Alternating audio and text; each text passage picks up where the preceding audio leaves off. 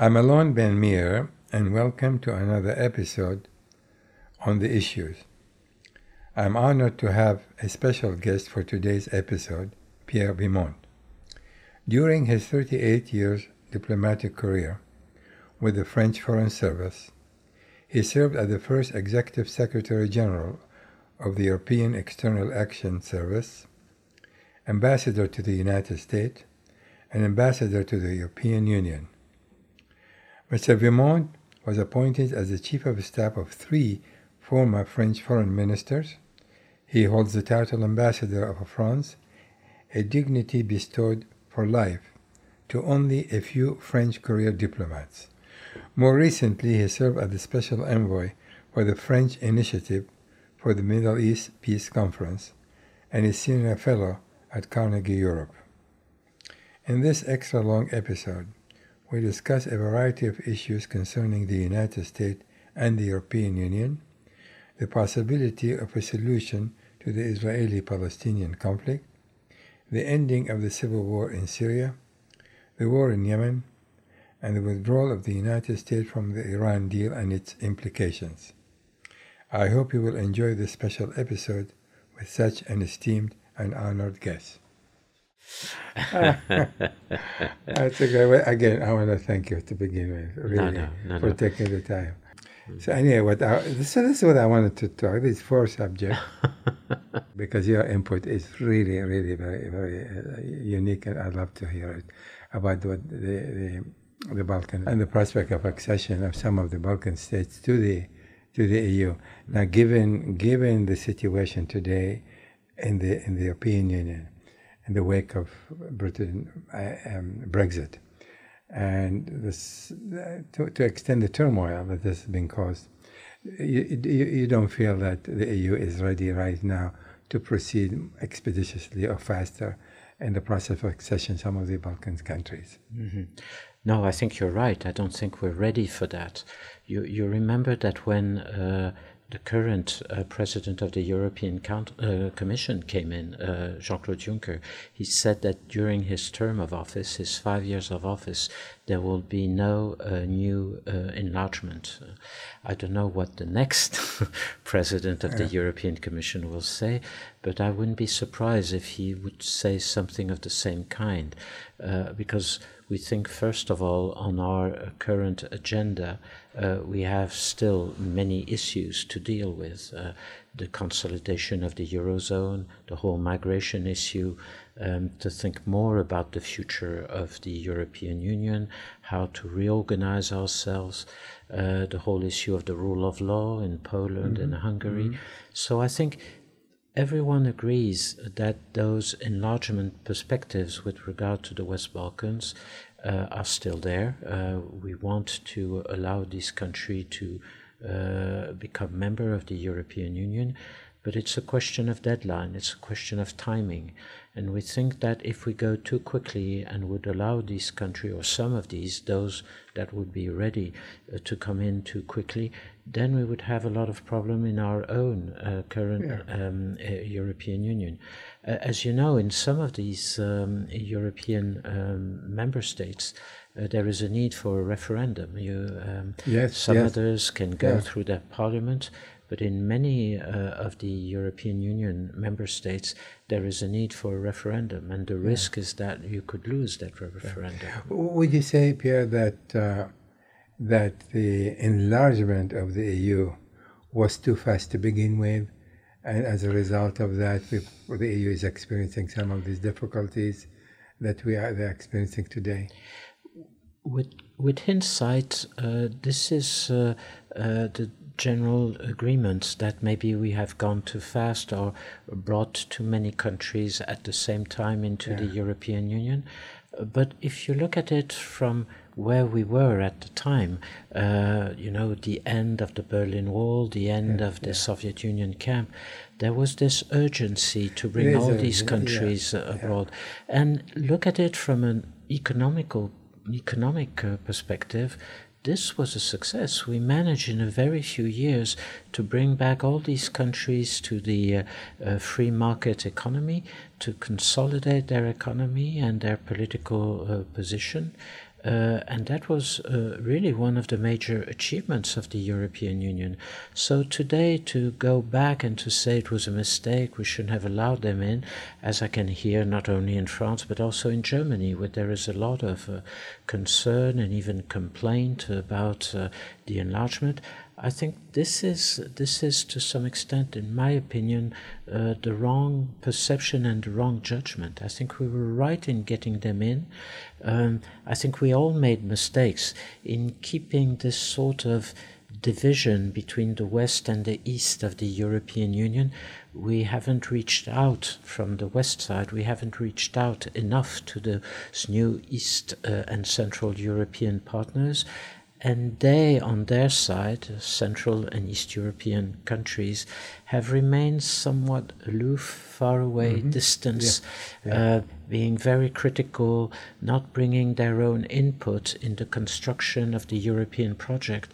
I think this is where we need to work more together to try to bridge the gap that is still there.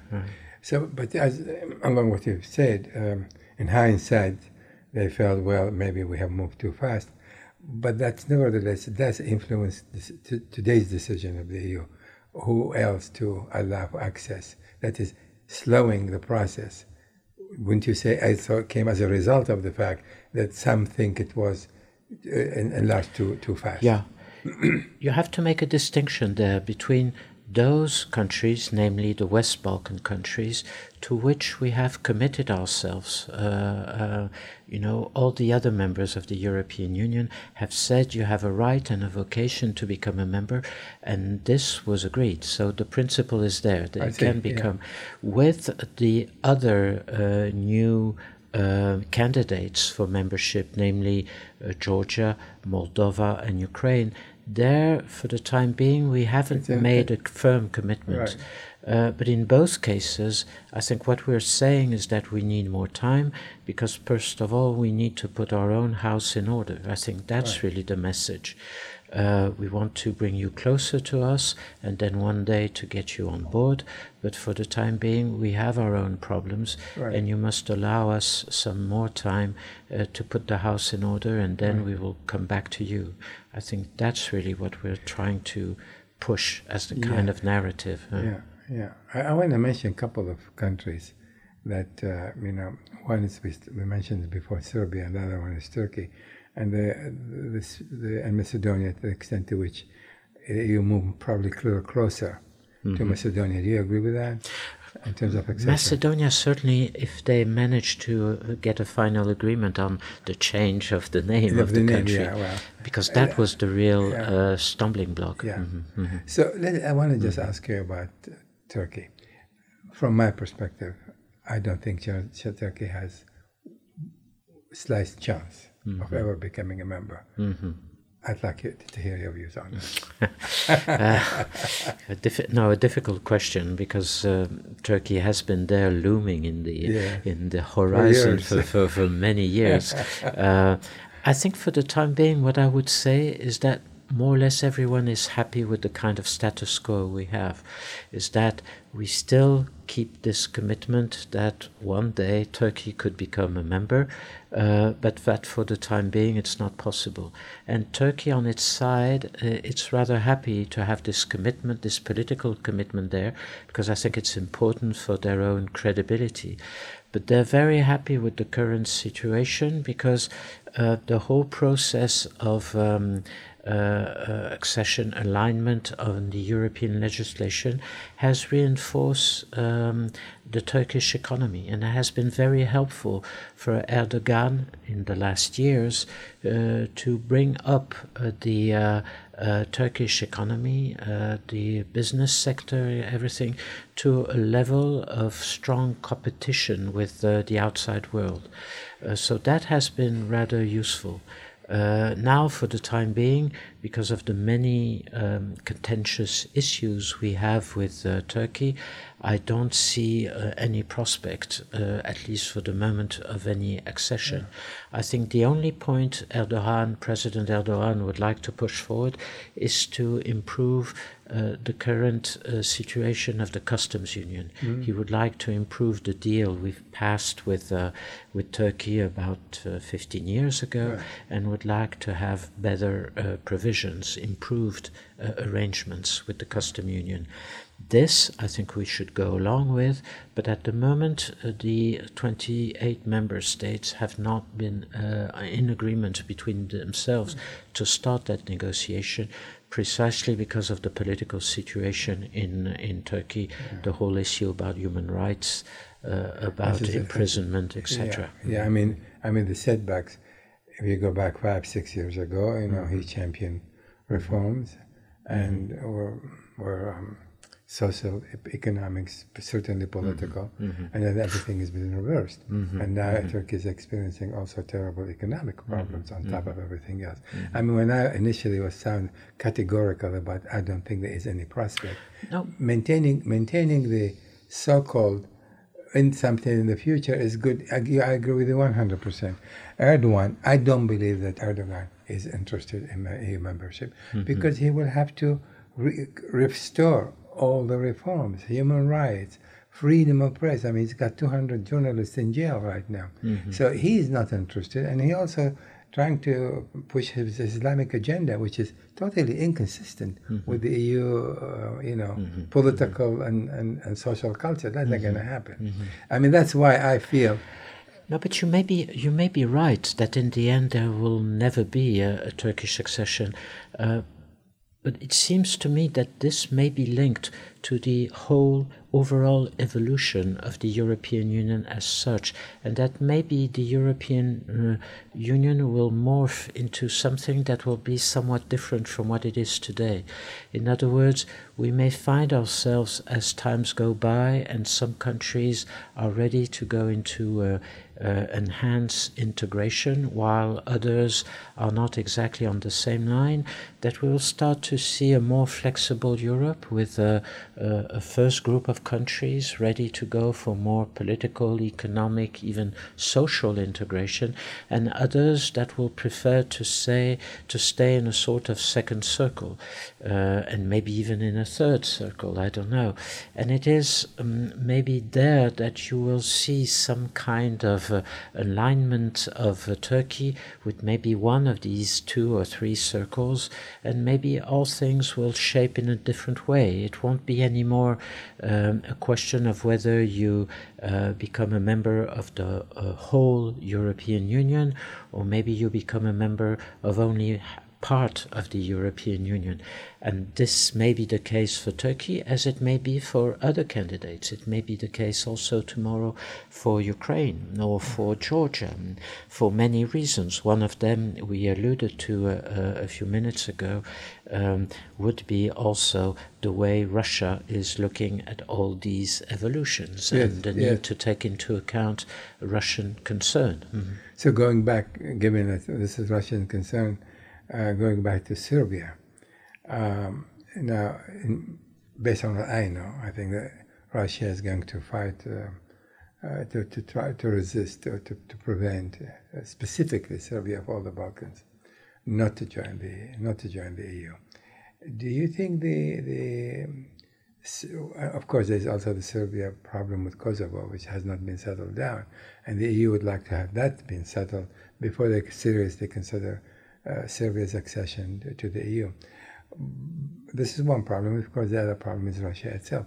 Do you feel that at any point in time, actually, Serbia will have a reasonable prospect of accession as long as Russia continue to oppose that? I think we have to face this dilemma more and more in the European Union. Is on one side, we shouldn't be under the veto, any kind of Russian veto. Of course not. And I think even Russia wouldn't dare to say so publicly that they are against Serbia accession. But at the other side, we need to look at the geopolitical reality of Europe in a more realistic way that we have done before.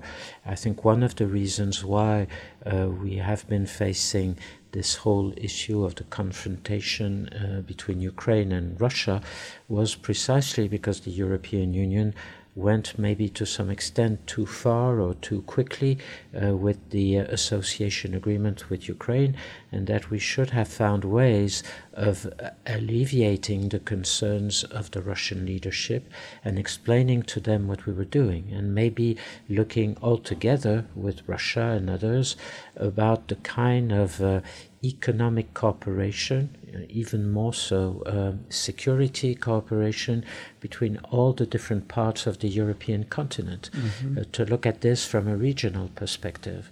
And because one of the major concerns, I guess, of Russia with regard to the European Union is if we go on enlarging and having new member states moving in, will show once more that the European model of economic assistance, of economic development, works much better than the Russian model.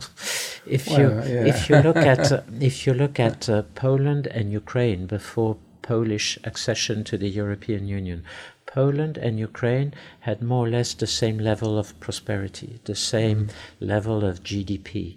10 years after Polish accession, the difference is from 1 to 7. That's the result of Polish accession to the European Union. This is the real challenge for Russia when it wants to convince Kazakhstan, Azerbaijan, Belarus to stay inside the influence zone of Russia. But do you feel that? I mean, my sense is that Putin, not Russia per se, but Putin, because we don't know who is going to follow Putin, is trying to revive elements of the Soviet Union. That is, other than concern over how fast Europeans is moving to Russian shores, so to speak, that he not only wants to stop that, but he wants to reinstate, reconstitute elements of the Soviet sphere of influence. It could be. It's very difficult to say. I think his main purpose was to be seen and perceived once again as a major global power, not only in Europe but all over the Middle East and probably in other parts of the world. His most recent outreach to Venezuela for me is quite interesting. All the more so as I'm not so sure Russia has enough financial resources to take care of all those countries who are left behind, like Venezuela, Nicaragua, or others. But let's put this aside. With regard to Europe as such, I agree with you that I think he still wants to keep some sphere of influence, zone of influence around Russia, with the fear that if he doesn't do that, he would be progressively encircled by Europe and the free market countries that he wants to push back as much as possible. So the risk there is that if we are not able to reach out to Putin and to try to find some sort of common ground, the confrontation that we have witnessed in Ukraine and even recently in the Sea of Azov, this kind of confrontation will come out more and more.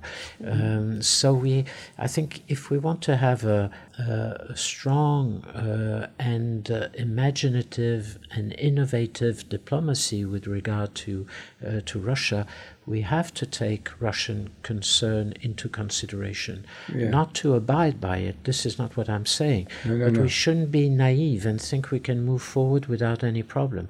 There is a problem with Russia, no doubt about it, and we need to face it and to try to find the right answer to that challenge that is about how to alleviate Russian concerns. I absolutely agree. And do you think, and coming from a background of conflict resolution, in my mind right now, as I see the recent development with the Russian seizure of Ukrainian ships and all of that, shouldn't that provide some opening along the line of what you're saying? Not only deal with this issue, but take it further and open an open-ended dialogue with Russia and perhaps France or Germany, who come in, the leading European Union, should begin that kind of process, especially given that you cannot rely on this president here to really take any significant. I mean, he can't. I mean, comes January, he's going to be almost a lame duck because he's going to be constantly under pressure from Congress. But do you think that conflict currently now between the Ukraine and Russia might provide that opening that you're just talking about? Let's hope it could. I think the problem of the relationship between the European Union and Russia has been one of missed opportunities. In the beginning of 2000 and the years that followed, there was a window of opportunity to try to develop with Russia a whole new ideas about what I would call a new architecture for the European continent from the point of view of security, of economic development and prosperity. There was a real possibility to do that. And maybe Europe missed the point. Russia maybe also on its part, but Russia came up with some interesting, their own proposals that were not acceptable to us.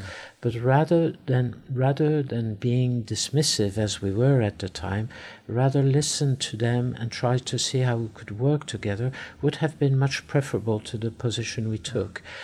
We have to recreate that kind of opportunity with Russia, in my opinion, and to start some sort of dialogue with them, taking into account the whole European region and to see how we could work together. I recognize it's very difficult to do at the moment because of the Ukrainian crisis, because of the sanctions we have taken with them. So how to reinitiate a dialogue with Russia, a real geopolitical dialogue, may be difficult. But I think this is really what the Europeans should start thinking about. Yeah, I mean, because Russia is going to be there, the European Union is going to be there, and I think given the tense situation right now, it's possibly, as a matter of fact, it might be an opportunity to say, well, listen, this problem is going to fester. Let's deal with it now and then take it into the next step, You see, as I see it, of course, Putin feels emboldened by this president here. You're right. This is the problem. And right now, doesn't have the incentive to sit down actually and start serious negotiation with you. But in the final analysis, the sanctions are biting. The economy in Russia is not doing great at all. So he still might have that kind of incentive to still say, let's solve these problems. I don't know.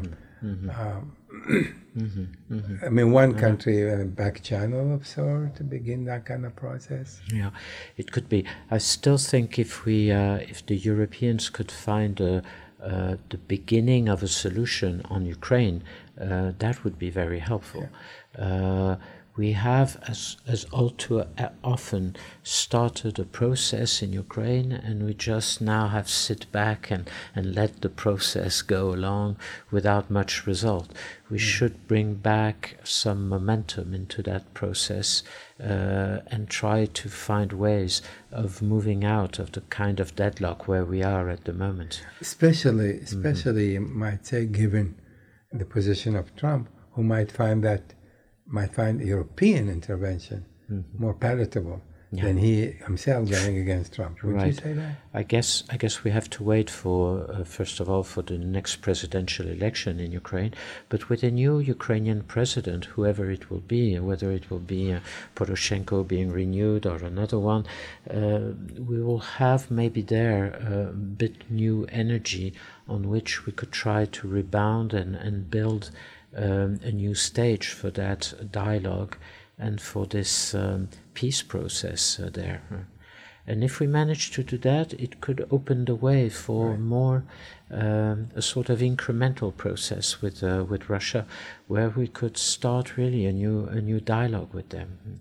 It may sound once again very unrealistic at the moment, but for me, it's a sort of obligation. If we, I agree with you. It's not unrealistic. I mean, it really ought to be done.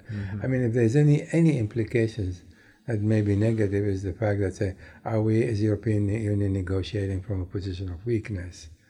Why should we take the initiative when, in fact, it was Russia that committed this transgression, and Russia ought to begin to, improve the relationship first. But I think, well, you're a diplomat, you know better than anybody else.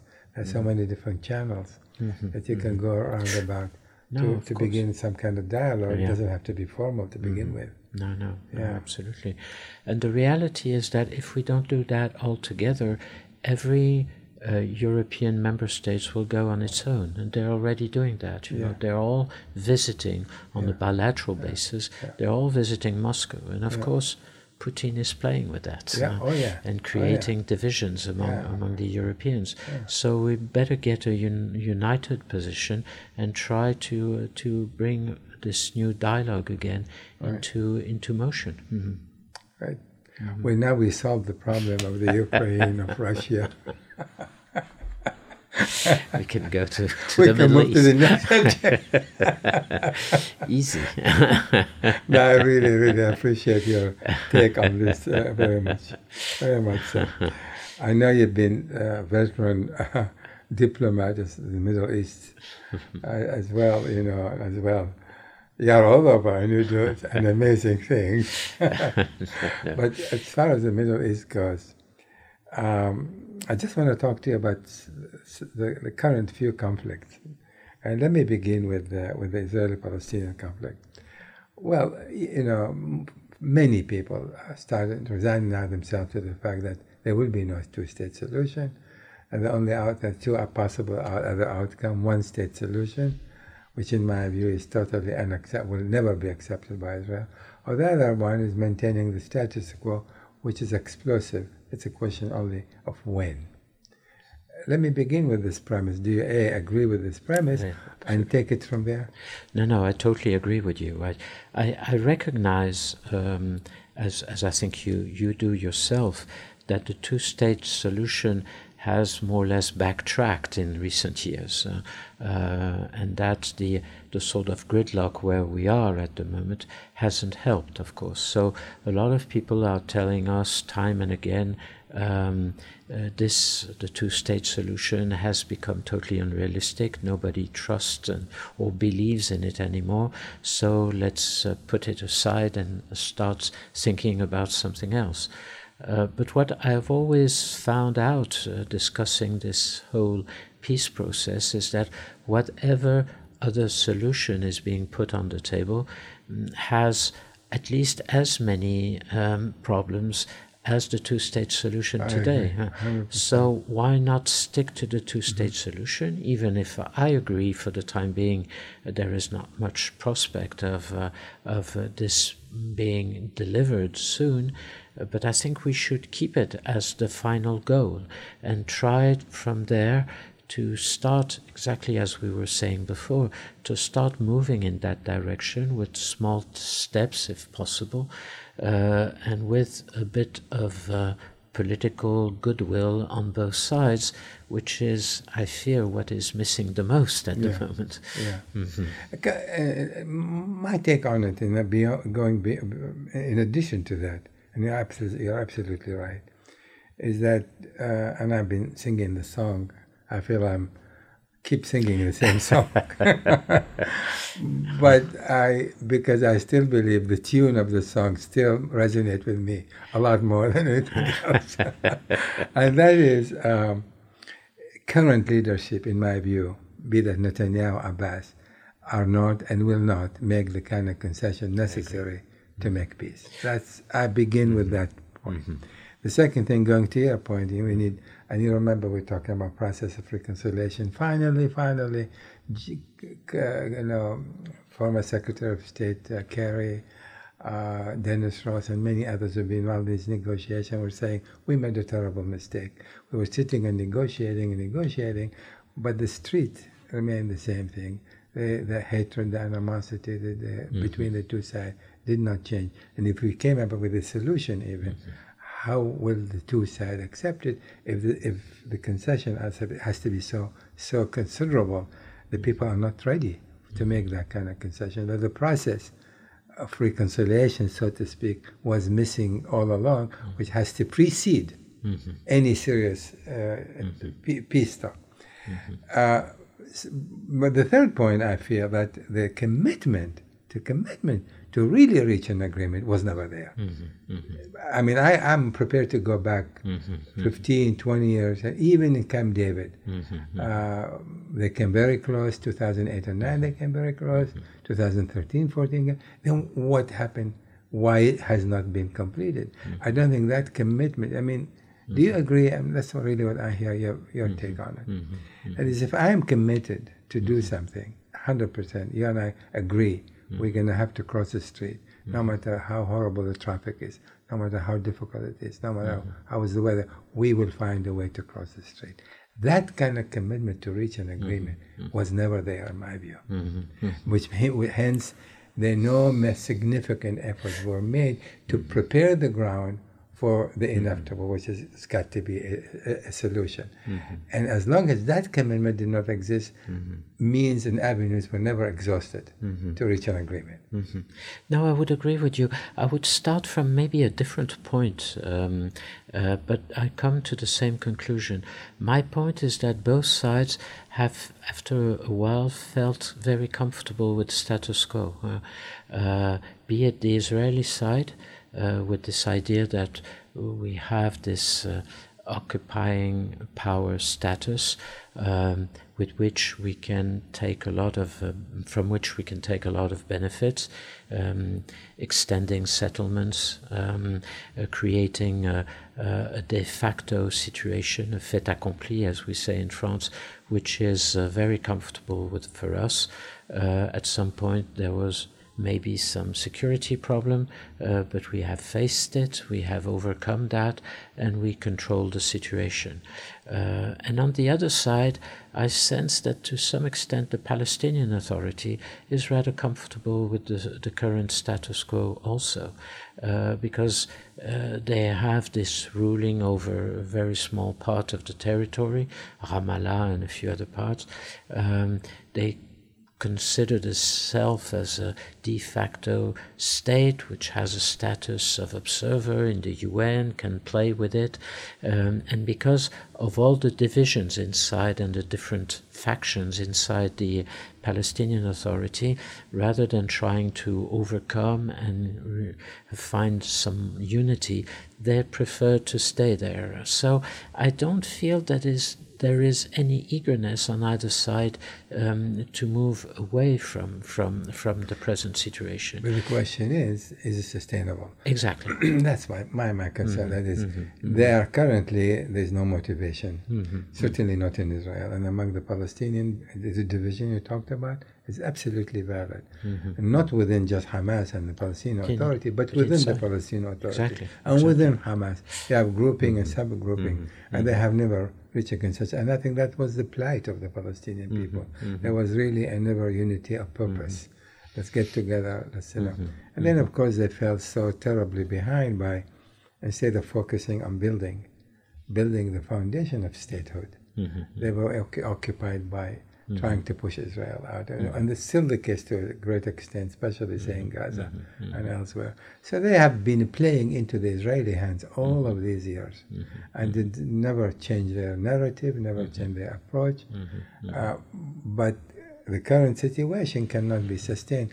Once Abbas is going to go in one form or another, Netanyahu is going to go. There is no such visible, strong Israeli leader that can come to the fore and say, let's solve. In fact, all the Israeli opposition parties never even talk about the Israeli-Palestinian conflict anymore. So you are so right in suggesting the status quo, they're happy with the current situation. But it is, I think, it is explosive.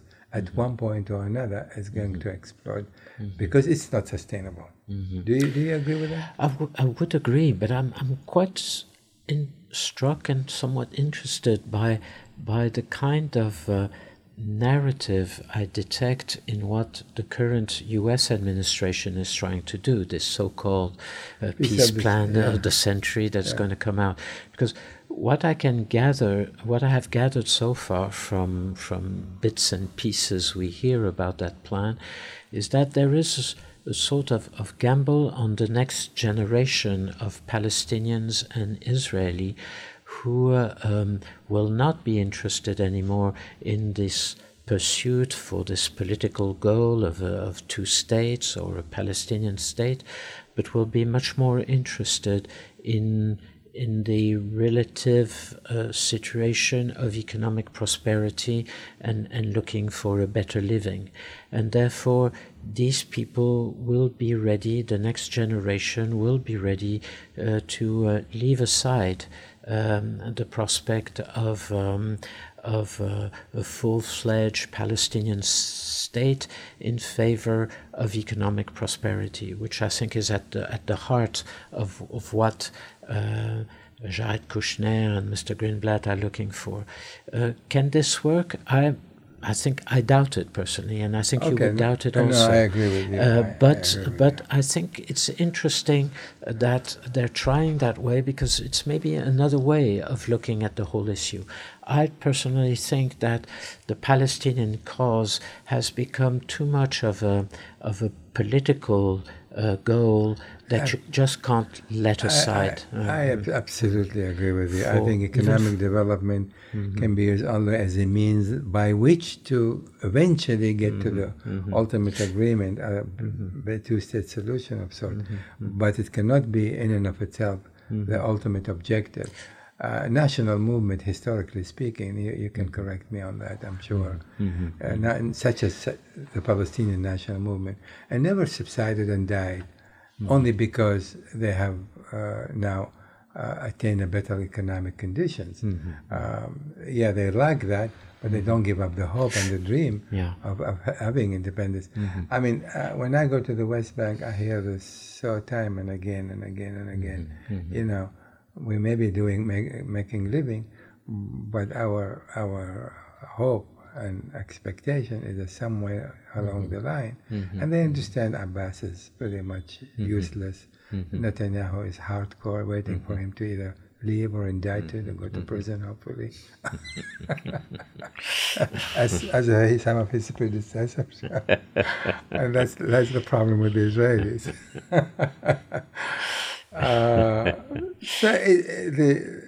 I think it's a sad commentary on both Israelis and the Palestinians to get to this point, that thinking they are sitting on something that can be held on to and sustained, when in fact it doesn't really have strong legs to stand on in the long term.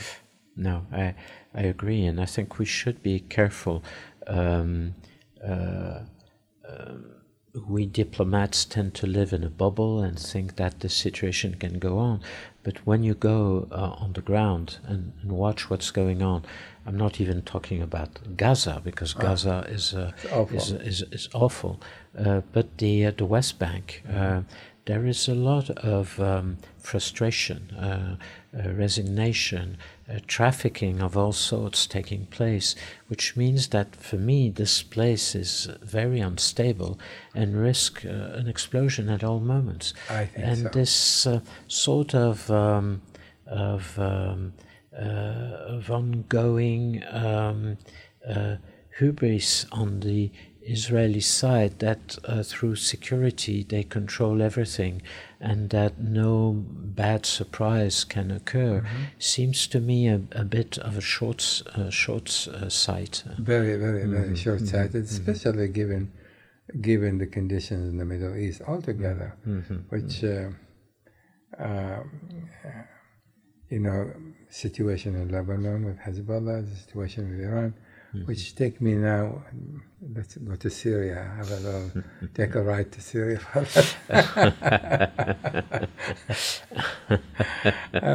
Syria created a completely new dimension to various conflicts. I mean, I think there's some kind of connection of sort, obviously, between all of these conflicts, and a solution to the Israeli-Palestinian conflict could eventually impact on Israeli-Iranian relationship, so to speak. But let's go back on your take on Syria. It's very important. What is your take? And given that Now, people talk about coming very close to the ending of the civil war. There's a question still, the city of Idlib is still pending. We don't know what's going to happen. We know that Russia is entrenched to the hilt. Iran does not want to leave. Israel is locked horn with Iran as far as Syria goes. And on and on. Where do you go with this? I'm not sure I know myself where we're going. I would say two things on the military side of the problem. It's true that we're witnessing a new stage in the conflict, where Syria, supported by Russia, Iran, and the Hezbollah, has gained ground and is moving towards an increased control of the whole Syrian territory. But I would put immediately a caveat there, is that I'm quite struck by the fact that in many parts of the country where the Syrian National Army has managed to get in with the support of Russia and others and is regaining control, there is still fighting going on. Yes. They don't get rid of those opposition armed groups.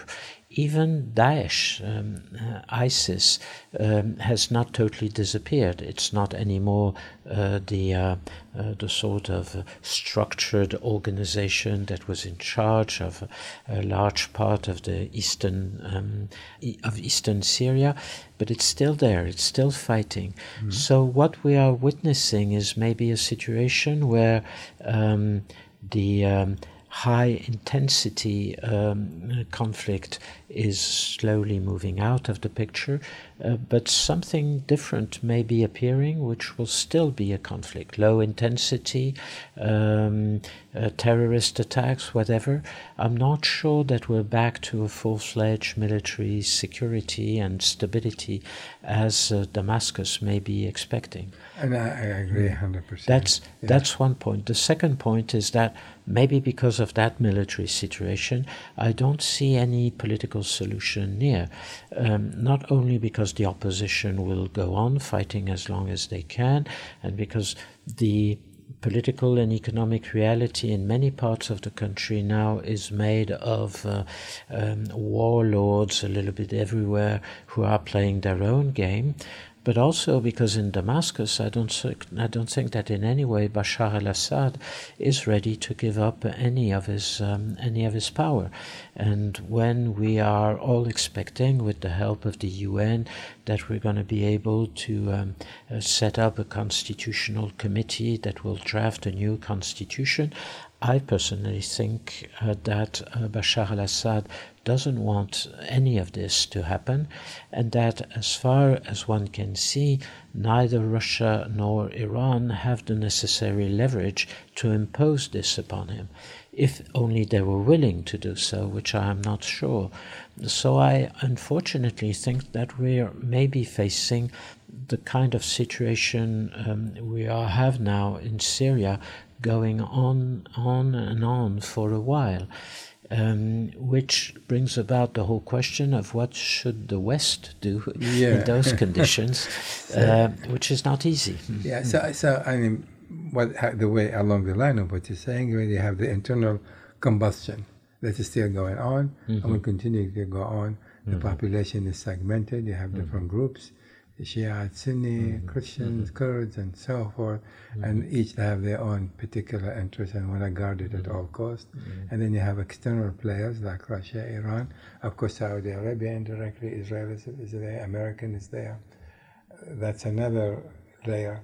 So to satisfy all of these players, to find a solution that can meet and satisfy all these players, to me, it is practically almost impossible. So the dynamics, do you agree that the dynamics inside Syria ought first to be changed before you can get all this, better than a dozen significant players inside and outside the country ought to come up to some kind of consensus with which they can live? Do you see that happening? No, because first of all, I very much agree with you that internal dynamic is still very much there. And if you look, for instance, back at the unfortunate experience of Lebanon in the 70s and the 80s, it was the regional actors that at some point were able to come in. Saudi Arabia, if only to name one of these regional actors, who at some point understood that time was ripe to step into Lebanon and to convince the different parties to stop fighting each other, because there was a lot of war fatigue between all of them at some point. I'm not sure we have reached that point yet in Syria. And secondly, unfortunately, the main regional actors are fighting each other by proxy through Syria. Absolutely. So it seems to me that I don't expect neither Russia, nor the United States, nor the UN, nor the Western countries to be able to impose a solution, because they're not part of that region, and it never works when you come from outside. I think it's for the actors in the region at the end of the day to be able to find a solution, and I think that at the moment, because they're fighting at each other, we haven't yet a solution there for the time being, unfortunately. Yeah, definitely. I mean, when you think in terms of political solution in particular, or what sort of, we go always to these countries like cowboys with 2 guns ready to go. We have a system you ought to emulate. We have a democratic form of government. Just follow that, go to election. And everything is going to be fine. Yeah. Well, it was never fine anywhere in the Arab world so far. And not going to be fine in Syria, specifically in Syria. No. So it's I mean, it's a sad commentary that after nearly 600,000 people died, half the country refugees or internally displaced. The only glimmer of hope or optimism I have with Syria is that under this fractured, under the surface of this fractured country today, it seems that at the local level there is something appearing of new local powers here or there that could be interesting to watch and to support to some extent. Of course, the risk is that if you support some of those local authorities that are emerging there, you go even further in the fragmentation of the country. But maybe with the necessary degree of control and self-control, you could start seeing or emerging a more decentralized Libya that could help. Syria. That could help set up a new type of government in due course. Yeah, but that's going to take a while. It take a while. That's going to take a while. But it would be, rather than the top-down approach, it would be a bottom up. You're going to need a bottom up. I absolutely agree. That is probably the only thing that will save Syria from. But this is, in my view, is in the years ahead. It's not going to happen anytime soon. So I want to move to Yemen. That is another heart-wrenching tragedy. I wrote so much about it, and every time I write about it, I want to cry. I really mean it. I feel, especially when it comes to kids, when you hear about 1 million kids infected by cholera, tens of thousands, hundreds, thousands are dying from starvation. And then we, the United States, continue to support the Saudis, providing with the munition they need, providing with the killing machine. And recently I wrote a piece about, as a consequence of the killing and the dismemberment of Khashoggi, shouldn't that provide us with some opening? Well, what's going on now in the Senate, with the hearing, what happened, you know this better than anyone else. To what extent you feel, and given, of course, the madness of this president who is so, for him, who cares? Khashoggi, Khashoggi, we want to sell them arms, we want to buy this, and thank you, Saudi Arabia. Can you imagine? I get the chills when I hear something like that. But given this situation here, and now the revelation as of yesterday, when the director of the CIA, what do you do to bring an end to this horrifying war that no one is going to absolutely? I think in the end of the day, nobody is going to come victorious at all. That's going to has to end somehow, and everybody going back to their way where they were before. That's how I see it. Mm-hmm. No, I totally agree with your description of the situation there. If I take up your question about what can we do and how to move forward, I would take up the point you made about the humanitarian situation. At least let's try to bring some positive moves with regard to the humanitarian situation. In other words, get from both sides an agreement that allows humanitarian assistance to get in, a free flow of humanitarian support, at least for the 6 months ahead, to try to alleviate some of the difficulties the population is facing. Even that so far has been impossible to reach, because both sides are so hooked on this idea that they are not going to let any opening happen with their current infighting. This has made any humanitarian breakthrough impossible. So I think we should size this opportunity of the Congress being maybe more aggressive in the next few months on this, but also putting pressure on some of the Western countries, my own country, Britain, which so far have been very supportive of the Saudi offensive and the Emirati offensive, to try to make them change their position. Personally, I expect more maybe from the Emiratis, who seem now to You mean wobble. talking specifically about Abu Dhabi? I mean the United Arab Emirates. The Emirates, exactly, who seem to wobble a little bit now with the Yemen, with their Yemen implication. I'm less convinced that on the Saudi side, the Crown Prince is ready to be more flexible than he has been before. At least we have now this conversation starting in Stockholm. Let's see how it goes. But if at least it could come out with one agreement on humanitarian assistance, that would be a first step, I think. One additional observation.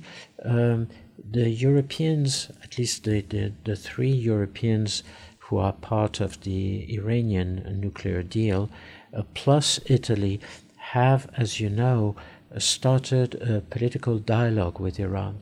And one of the few issues on which they had perceived a little bit of flexibility from Iran was precisely Yemen. Yes. And I think we should try to make the best out of this.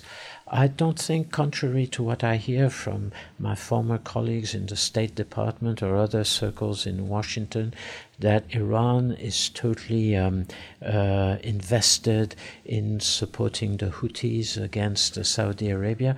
I'm not so sure about that. I agree with you. Of course, they're using that opportunity against Saudi Arabia. Because they're also not profusely bleeding, but they don't see an outcome where they can emerge really with any significant, durable gain.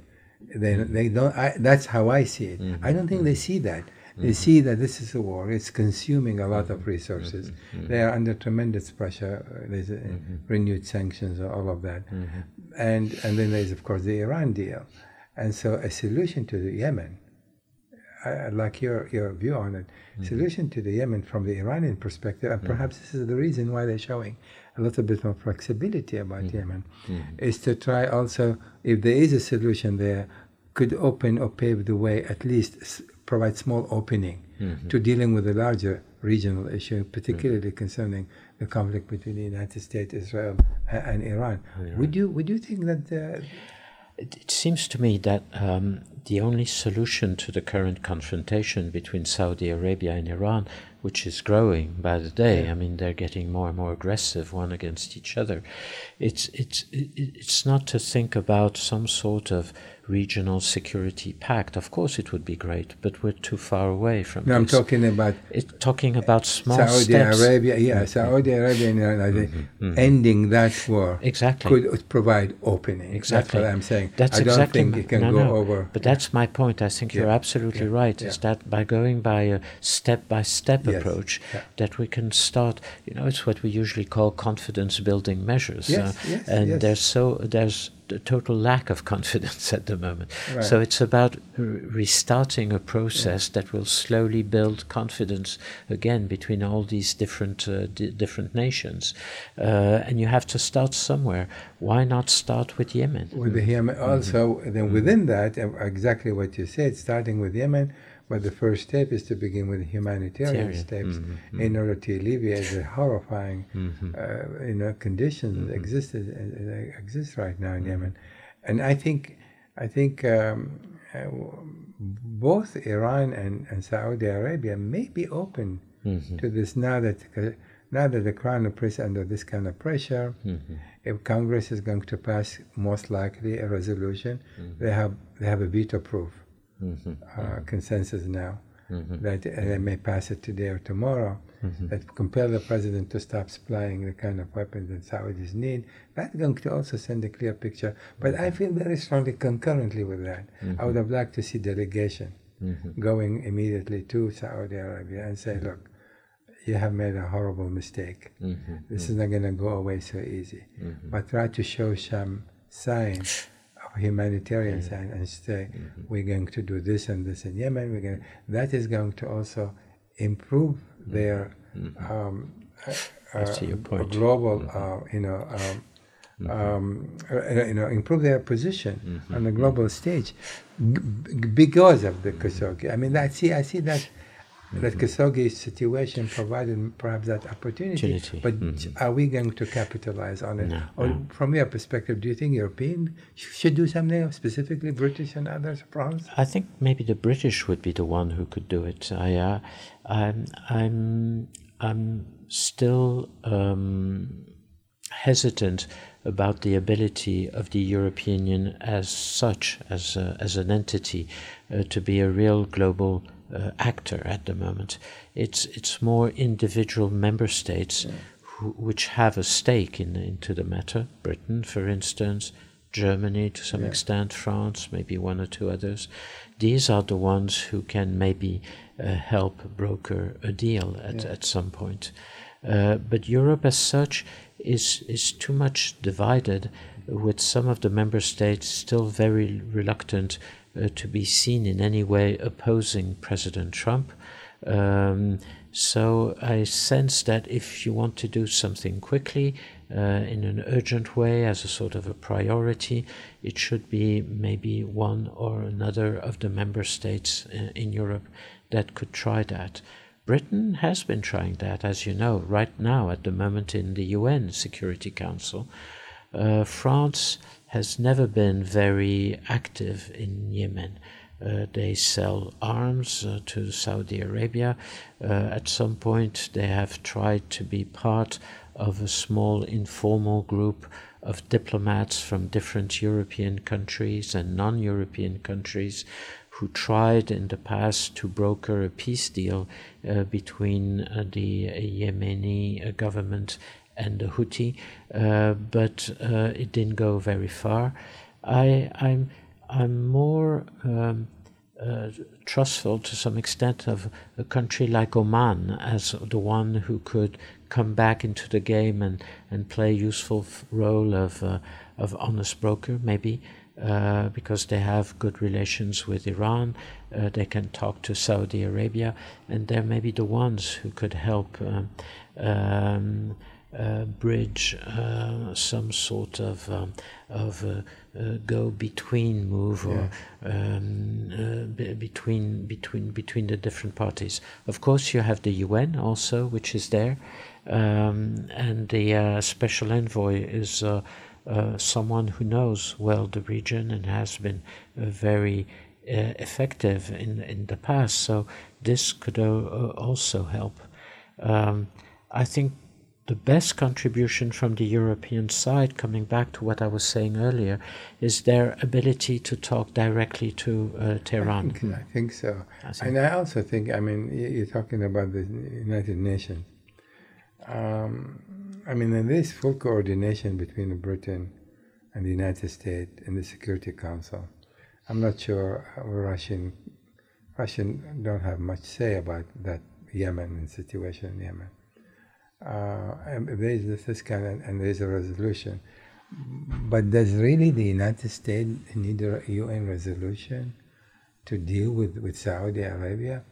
No. Or the Britain for that matter? So I think the focus should be now on directly on the Saudis and give the Crown Prince an opportunity to put a better face by stopping this horrible, by saying let's begin major humanitarian project to deal with that end of it. Don't you think that would be? I think this is certainly what we should do and keep on doing. Yeah. And I agree with you with the relative weakness at the moment of the UN system. This I agree.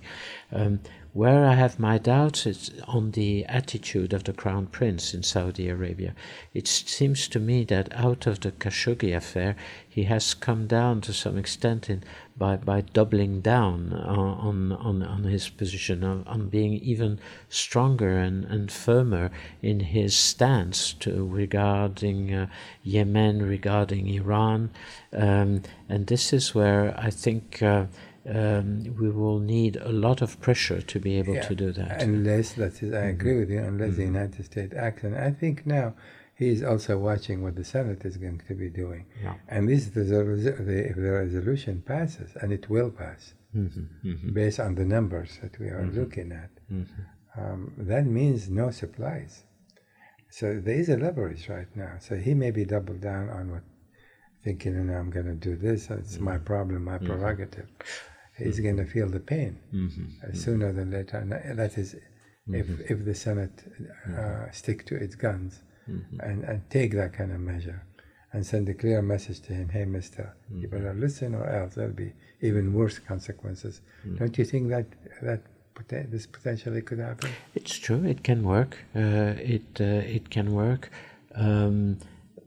But what are the levers of the Congress? It will be arms sale. They can prevent the president from shipping any kind of ammunition.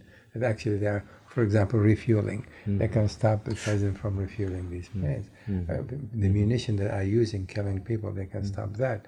So they can stop all of this. Basically, they can put a halt to the offensive that the Saudis have been conducting for the last 3-4 years. The Senate can do that. And if it's a veto-proof over 60, there isn't much the president can do about it. They'll have to adhere to it. Yeah. No, I see.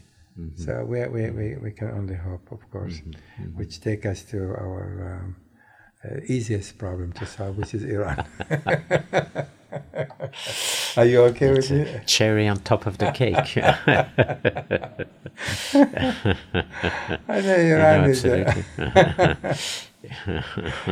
Oh God! Iran is a big piece to swallow.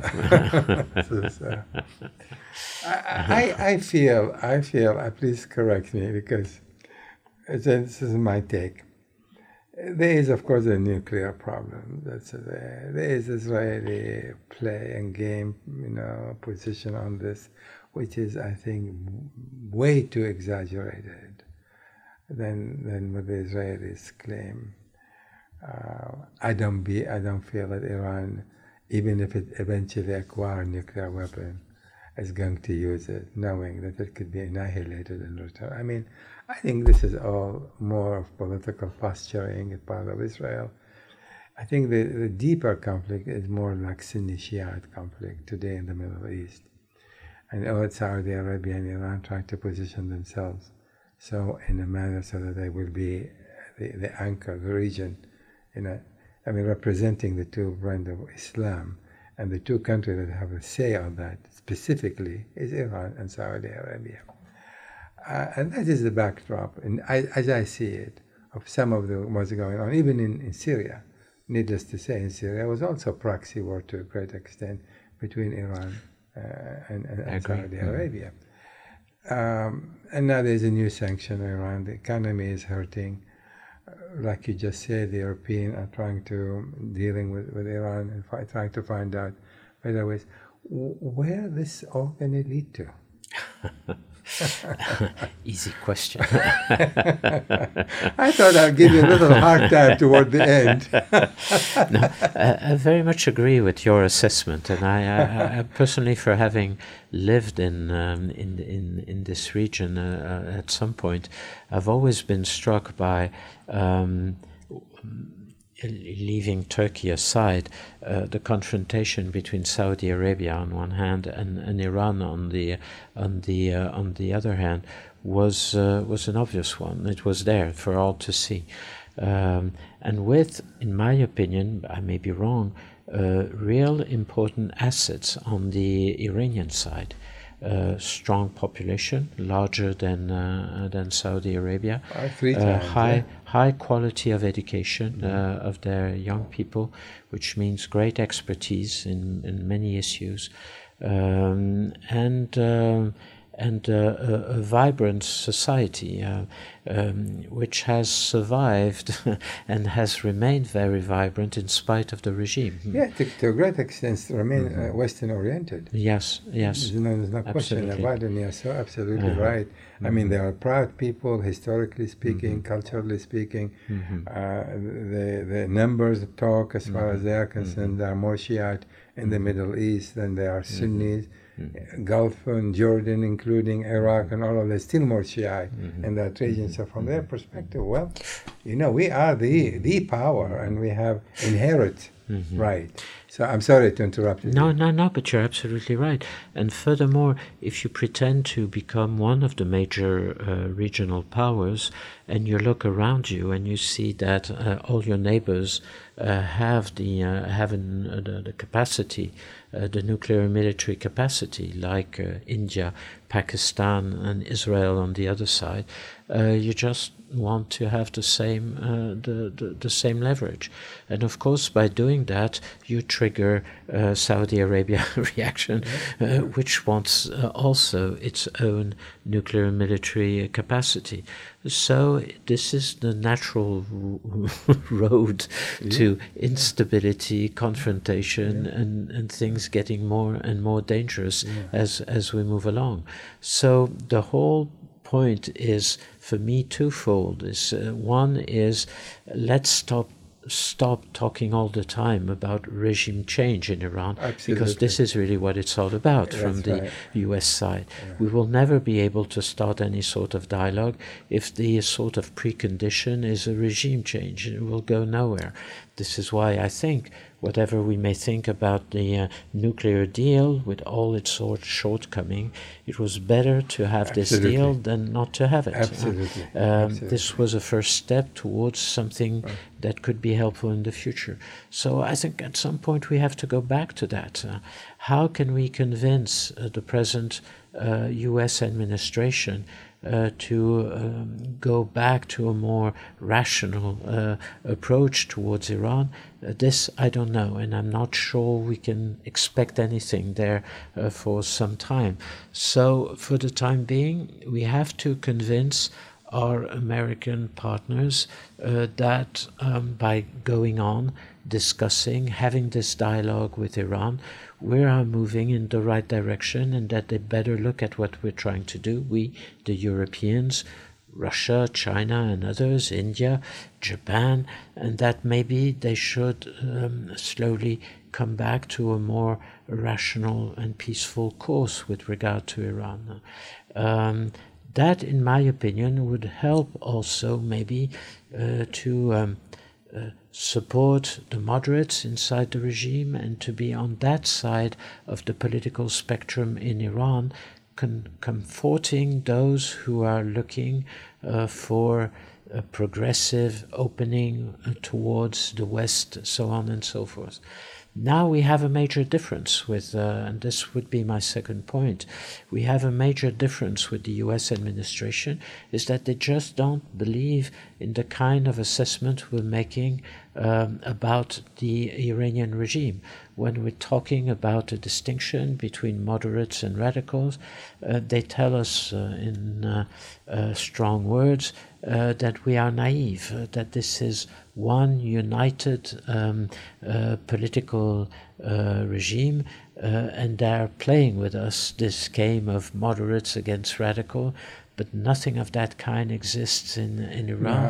No, it's one obsessed regime with aggressing the West and refusing any kind of compromise at the end of the day. Once again, I don't want to be naive. We know about some of those radical moves inside the regime, the terrorist attacks that we have been the victims of here and there, but in our opinion, that should not prevent us from keeping on dialogue with Tehran, because that would be for the benefit of all. There's no doubt. I think the whole effort, in which country, at least in recent decades, where we attempted a regime change, was a successful. Mm-hmm, mm-hmm. In Iran itself, go back to 1953, we actually forced a regime change and came back to haunt us in 1979. I mean, regime change. I think the Obama approach to Iran was much more practical by far. First of all, he openly said, we are not looking for a regime change. He moved on to get the Iran deal done. And the whole idea is that you have that deal, exactly what you say, and from that on, you move and build on it. I mean, certainly Iran has a security concern.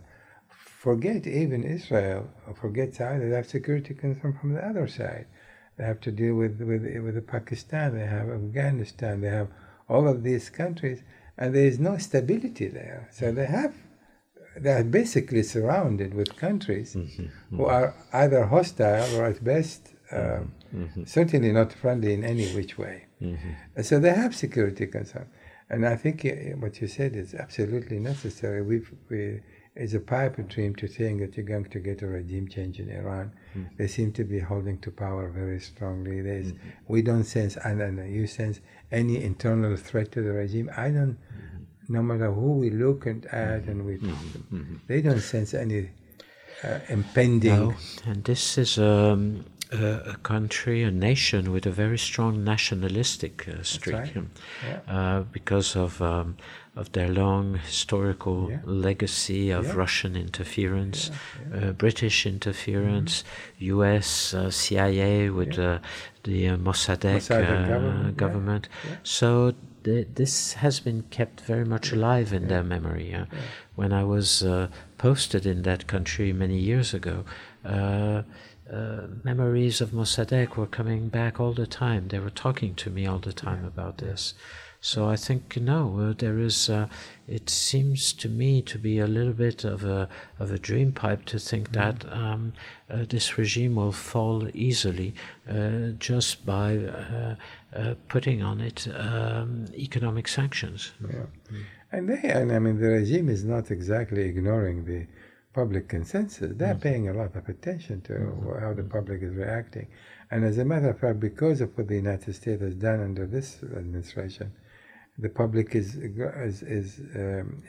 angry at America, not at the regime, because they feel the regime is fulfilling its obligation. It's been doing the right thing. They agreed to the agreement, and the United States came in and revoked the whole thing. That's why I don't see any disturbances, any within Iran itself, because they see more eye to eye with the regime than they have seen before. So exactly what opposite of what Trump is trying to achieve. is think that this economic sanctions are going to cause tremendous domestic dislocation, economic dislocation. Rather, it does to some extent. But don't you feel that the Iranians are not, even though they may be suffering more economically, they are not prepared to take it against the regime? I agree with you. Even if I would say social unrest has been increasing in Iran in recent months, even in recent years. But interestingly enough, the regime is very much aware of that. 5 years ago, you wouldn't have heard in Iran the kind of statements you get from the supreme leader or from the President Rouhani about saying that they understand the social uneasiness and they want to do something about it. And I think it's interesting to hear those statements, which for me are rather new in the Iranian context, which shows that they are aware that something needs to be done to alleviate some of those social concerns. How far can they go amidst all these new sanctions regime? We will have to see. But contrary to the previous sanction regime, where we were all united the international community, here you are in a situation where, as far as possible, most of the Iranian partners are trying to see how they can find a way through in spite of the U.S. sanctions regime. Yeah, and they feel encouraged. They feel that. That's why probably the it's not as widespread. But I think you're absolutely right. These demonstrations were more not geared against the regime per se. We want regime change. No such thing. We want better conditions. Don't you? That was the sentiment. Nobody was saying regime is this, there's corruption, there's this, there's that. They're mostly talking about their own, economic conditions. But as far as Iran nuclear ambition, so far they have continue to adhere to the Iran deal. That's what we understand. European community was saying they have been adhering, nothing has changed. And if I take not a wild guess, but thinking the way the Iranians are thinking, I don't think they have any plan necessarily to withdraw from the deal at this point or any time in the near future. Because what that would do, that would be very much to their disadvantage, where now they can play Europe versus the United States. Exactly. They are still dealing with Russia, they're dealing with China, they are still buying their oil. China is not concerned with that. So they will have no real motivation to withdraw from the deal. And they have patience. They've been 4,000 years of continuing historic existence. For them, 10 years, 15 years from now, it's a very short period of time. No, you're right. I agree with you. Their interest for the moment is for certainly, the current situation is U.S. being isolated. Many of the Iranian economic partners trying to find ways to circumvent sanctions, so on and so forth. Whereas if they decided to just get out of the nuclear deal, then I guess the whole international community would have to set up new sanctions that would have a universal dimension, and that would be much more difficult for them.